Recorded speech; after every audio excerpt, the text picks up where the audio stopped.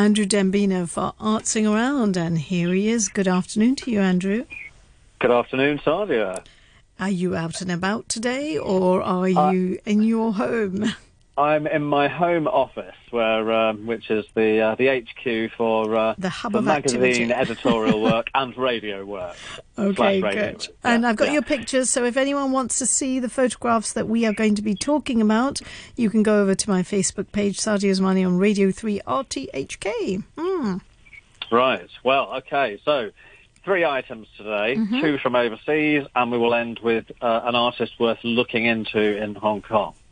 So starting off with something which I don't like to make the Hong Kong listeners and possibly yourself, Sadia, too envious of the freedoms that others may have in arts environments around the world. But nevertheless, I have sent you a picture of something that would be that makes me also, as I'm speaking to you right now, I've got both hands, fingers crossed that Clockenflap will go ahead as expected this November.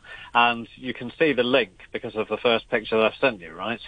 One of the pictures, which is, it's in the UK, and it is a lot of people standing in an open music festival environment called Parklife, and it's not in London, it's in Manchester. Right. It's an annual event which was affected by COVID over the last 2 to 3 years when restrictions were in place in the UK, which they're not now.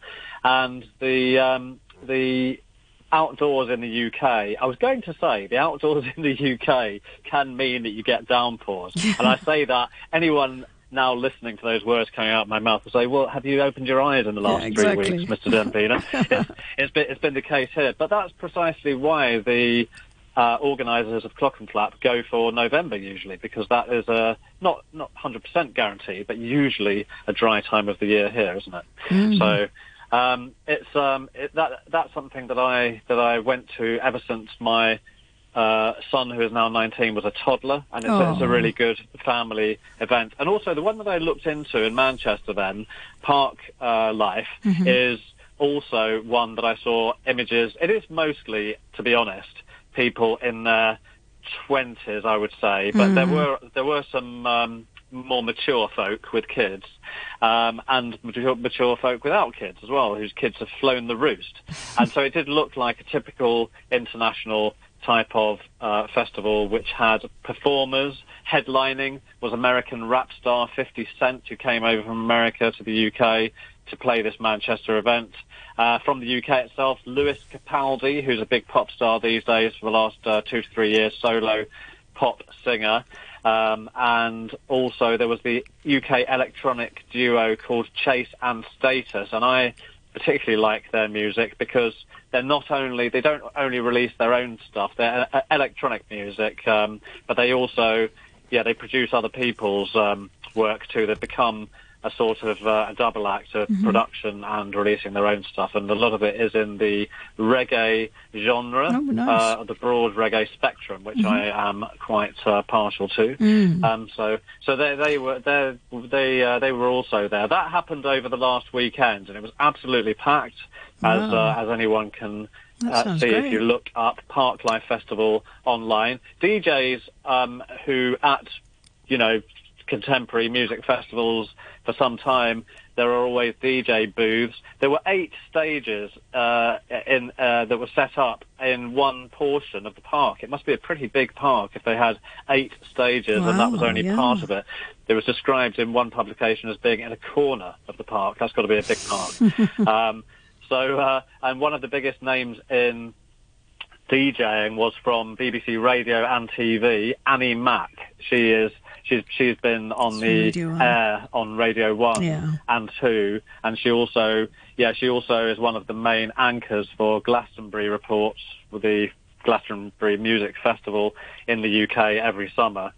She's one of the 2 main presenters for that, so that must have been good to see her. It looks great. It looks it's packed completely, isn't it? My goodness. Yes, it was. No figures were given, and unlike some other festivals that I was reporting on back when Noreen was in the chair there, at that time it was necessary for people to show negative tests on the door. but that's all been disposed of now. Yeah. So it was in a place called Heaton Park, which is in the centre of Manchester. There was a VIP area where people had a kind of a little marquee area with drinks on tap, soft or otherwise, and it was really, really nicely, elegantly done, actually. And there was also a street, as we have in Clockenflap here when it's on, a street of vendors selling interesting, holdable takeaway things to eat, which a lot of restaurants from across Hong Kong, not just the places you'd expect in trendy Soho and the likes, do every year when Clockenflap is on here. And the queues were forming from 11 a.m., something that didn't start on Saturday until 5 p.m. It's for the whole weekend, was it? 6 hours. Yeah, Saturday and Sunday from 5 p.m., but people were queuing from 11. They were that hungry for a live music festival. I think people need it now. They just are looking for things now because it's been such a long time, hasn't it? Yeah, really. I mean, it's here, I guess, we're 2.5 years, I'd say, aren't we, into it, really? But, yeah. So that was one big thing that happened in the realm of pop music. Something completely different, staying in the same part of the world. I was going to say staying in Europe, but as the UK is not in Europe in some senses, so we're staying in that part of the world, moving on to Switzerland from the UK, as the Art Basel, which we're familiar with the name of in Hong Kong, all started in Basel, Switzerland, and they just kicked off yesterday, the Art Basel in Basel itself, after a 3-year break. This is so they actually took a break for 3 years. I think they had another reason before COVID to have 1 year where they didn't do it. But they're back in business. And yesterday was one of those previews where it was for serious collectors, media, by invitation only type of thing. And the public day starts from today, Thursday, and goes on till Sunday evening. And as the media went in, there were lots of reports that came through from yesterday, and it was an amazingly successful time for the commercial galleries selling work, which was it kind of outdid expectations in a way. There were new generations of artists being shown too. It wasn't just the big names that are guaranteed to pull in money.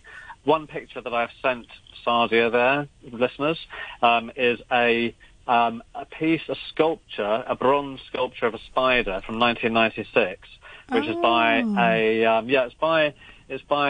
an artist called Louise Bourgeois, and she was born in France but lives in America, and she has a piece in the Tate Modern in London's permanent collection, which is much, much taller than this already 8-foot tall spider that we can see in the picture that I sent you. I just realised it was a spider, actually. I was looking to see whether it was kind of ropes or something coming down, but now as I zoom in, I can see that it's a spider. Oh, yeah. I don't like spiders. and the one in the Tate Modern's permanent collection, pretty much as soon as you enter one of its main entrances and you walk underneath it, is probably 3 times the height of that. Wow. But this one fits nicely into the venue that we can see in Art Basel. Okay. Yeah. And the one of the organisers said that they were surprised and delighted to hear that some galleries had got more than they would sometimes get over a few days of being at Art Basel within the first day. And getting some specifics on that, in one article I read, Mark Payo, who is the president of an international gallery called Hauser and Wirth, there is one of those in Hong Kong, an outlet of that gallery, reported selling more than, in US dollars, 75 million US dollars. Yeah, that's around about 500 million Hong Kong dollars in the first few hours, and that was including the spidery sculpture that we just discussed. Which went for 40 million US dollars, or 314 million Hong Kong dollars. That spider. So there were signs of the markets rebounding because people had been a bit tentative, although we have spoken before that there have been some works sold for reasonable amounts, particularly those new NFTs, but in the traditional formats like sculpture, painting, printmaking, and so on. There hadn't been such an explosion over the years.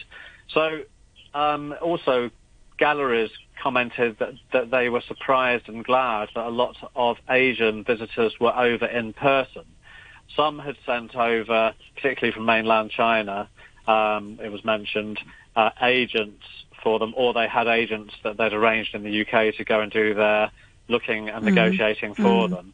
But there were some Chinese, some collectors on the ground who had come over and done what's necessary, and I suppose will be, sort of scheduling in the quarantine or whatever they have to do on the way back. And there were also visitors in Asia from Singapore, our very own Hong Kong, and South Korea. So another big name gallery with an outlet or a branch in Hong Kong is the Gagosian, and its chief operating officer, Andrew Fabricant, that's quite a good name, detected a much broader mix of people at the VIP opening than there had been before COVID. So that's interesting. I think it's just revived people, hasn't it? People want to get out there now, that's it.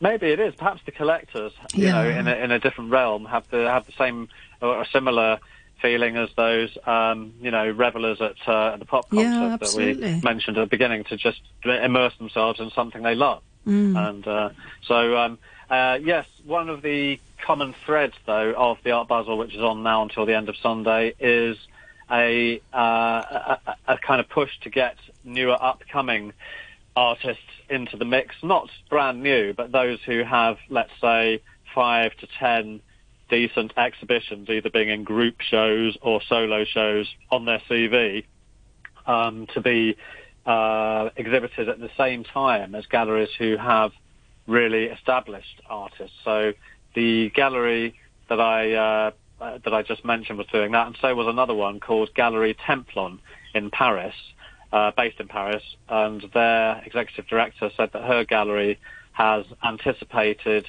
that some people will be reticent to or unable, because of being impacted by COVID, possibly with the amount that they can budget towards fine art. So they are deliberately showing some of the names that are not the ones always expected to show up as Art Basel, particularly in Europe. And that gallery, Gallery Templeton, had a bit of a focus on some of the strongest artists coming out of different countries within Africa. And I've got to say that in my world, some of the prices that were going for sale for these African artists, who are very known in domestically for their fine art, and also becoming more so for collectors internationally. There's one called Omar Ba, that's Omar and then BA, and a piece of his it was a painting for around $150,000 US. That's around 2 million Hong Kong dollars, which is not to be sniffed at. And so quite an appetite, hasn't there? Really? They have been doing they've been doing well. Mega galleries are really doing what I mentioned of probably putting more than 50% of their artists as the non-super high ticket items. There was, of course, the Gagosian that I mentioned earlier, is one of the many galleries that is able to locate, because of their good name and contacts, works by the likes of Picasso, and one of his pieces is on show and wasn't sold until the end of play yesterday on the first sort of preview day, and that is a portrait of his wife, of Picasso's wife, Françoise Gillot, and that one is marked up at 20 million euros, or in our money, 164 million Hong Kong dollars. Lucky wife. Yeah. Well, yeah. I mean, I'm sure neither the wife or Picasso himself would have dreamed that they'd be fetching that sort of money at any time in the future. That's right. So the young artists also were the subject of, and will be, I should say, because it's still going on till Sunday, of some of the workshops and discussions that are going to be going on. Some of them are more kind of workshop style that are held in galleries themselves rather than in lecture theatres where you have to register, which is the latter is the same as the way that things happen when Art Basel Hong Kong is on. You have to kind of sign up to go to those. Not so much about COVID, but just about there's a capacity of people that are able to get into an auditorium. So they are even having talks on some of the less A-list artists there. So that's good to see, because I remember mentioning, we were chatting not too long ago about Art Central, saying that they didn't go for A-list, or when they started, they didn't go for A-list artists. They deliberately went for those that were more affordable and more regional to Asia. Moving on to something about a Hong Kong artist whose name is Teresa Chan. She had an exhibition that is not on. It was only on for 9 days, and I didn't get the chance to talk about it previously, but I want to talk about her work. It was something that was on in the last week and a half of May, which coincided with Art Basel and Art Central. So I didn't really get the chance to talk about it because there was so much going on with those at the same time. But what she does, and this is another picture that I've sent you, Sadia, the one that we haven't talked about yet, is that she turns fallen leaves into smallish, depending on the size of the leaf, art pieces of artwork by cutting them with scissors, knives. Oh, it's all cut. That's interesting, because it's almost like a shadow that you can see. How would you describe what you can see there? Well, I can see somebody holding up a kind of golden leaf which has cuts in it, but cuts that are making a face, and then they're pointing it to a wall, which almost maybe through the shadow, the light is working and it's coming up on the wall as a proper kind of a silhouette of a gentleman. Exactly, yeah. It's a portrait of a late canto pop icon, Leslie Jones, who was he was also an actor. And the photography of the leaves, actually, I've only sent you one, but the photography that's been taken of her artwork as she's gone on, not just for the exhibition, but that she has on her Instagram page, which I'll give you in a moment, is also it's heavily, I think it's Photoshopped, so the shadow that you can see would not be, it's much darker than a real shadow. That's right. But there would be a real shadow, but she's emphasised it in this photo, or whoever did the artwork in the photo using Photoshop or whatever, has made it very, very black indeed. But the leaf itself, as with all of her work, remain uncoloured. She does add something to varnish them and give them a bit of a sheen, and to give them more longevity. Looks quite golden, actually. Yeah, it does, and I think that's the way the light is catching it, because she says that she does use some cream to preserve them, and also to give them a sheen, because they are almost crisp dry when she, if they're kept in air conditioning. So she puts some kind of bit of moisturiser on them, probably, to give them a better luster. And she has chosen as her theme different things that remind her of Hong Kong, or people that remind her of Hong Kong. But she was brought up in Wan Chai, and so a lot of connection with the districts that she's come from goes into it. And one of the big connections is that she's collected leaves only from trees that stretch a route between Wan Chai and Tai Hang. Yeah. And she's actually made a map, which, even though the exhibition that she had on has finished, people can have a look at this map, and I will give you the details of this on her Instagram page. But I'll give you that soon. But I wanted to mention that you can follow a map which will give you online it will give you the type of tree information, what she did with it, show you the artwork, and then you can continue on a route either virtually by looking at her tree map, as she calls it, or you can just have a look at an artwork, and because you sort of want to see more about that artwork, she gives a little bit about it. That website, while I'm talking about it, then is a very simple one. It's all one word, Wan Chai Tree, so WANCHAITREE.com. That is to see her map, and from there you can then there's a link to see her Instagram. I won't give you the Instagram because it's a bit long with underscores and so on. Okay. Unless people have got a pen handy, they probably won't write it down. But go to onechaitree.com to see that. But other subjects that you will see that she's made are there's an old U.S. Navy boat that came in to Hong Kong a lot. It was one of the regulars that used to come into the Fenwick Pier, which is in Wan Chai. It's just about Wan Chai. It's kind of on the edge of Admiralty, really. And it was a place where overseas, mostly military, but sometimes I think other commercial boats would also be able to dock there. And people who worked at sea, whether for armed forces or in cargo vessel capacities, could get with their sailor's card certain privileges in the restaurants and shops and barbers and so on that were there.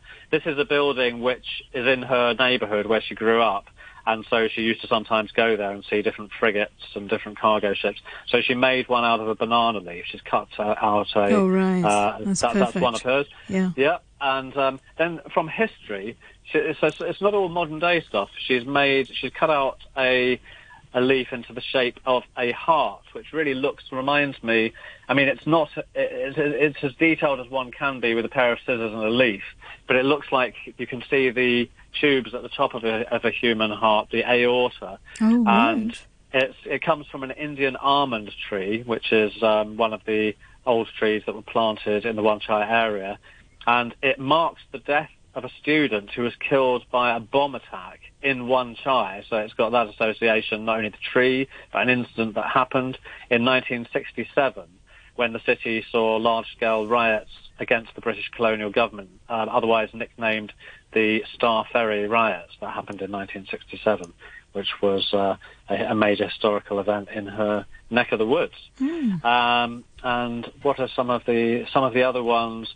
Are just some of them are household items that she grew up with, but they're just an interesting look into the thoughts of someone who's using leaves of Wan Chai and a pair of scissors. And as I said, the exhibition was on at the Hong Kong Arts Centre. You can see some of the stills of what was shown on the same website, onechaitree.com. There's a link to what was shown at the Art Centre exhibition that was on at the same time as Art Basel and Art Central. And she did actually make a comment during the time that Art Central and Art Basel was on, saying that she knows that her work is very different from what was being shown also in the Wan Chai exhibition centre nearby, in that there was lots of information. She had an enlarged version of the online map. She did a massive printout and put it on the wall, and there were photos taken of her explaining the route to people and talking about some anecdotes. Very nice, actually. I always, whatever the art is in a gallery, I think to have the person who did the creating to be there to explain it to people as they were there. But listeners and Sadia, you can find out more by going to that website. That's brilliant. Thank you so much, Andrew. And I think that's about all we have for today. I look forward to talking to you again next week. And I think that's about all I have today too. Coming up to the news at 1 o'clock.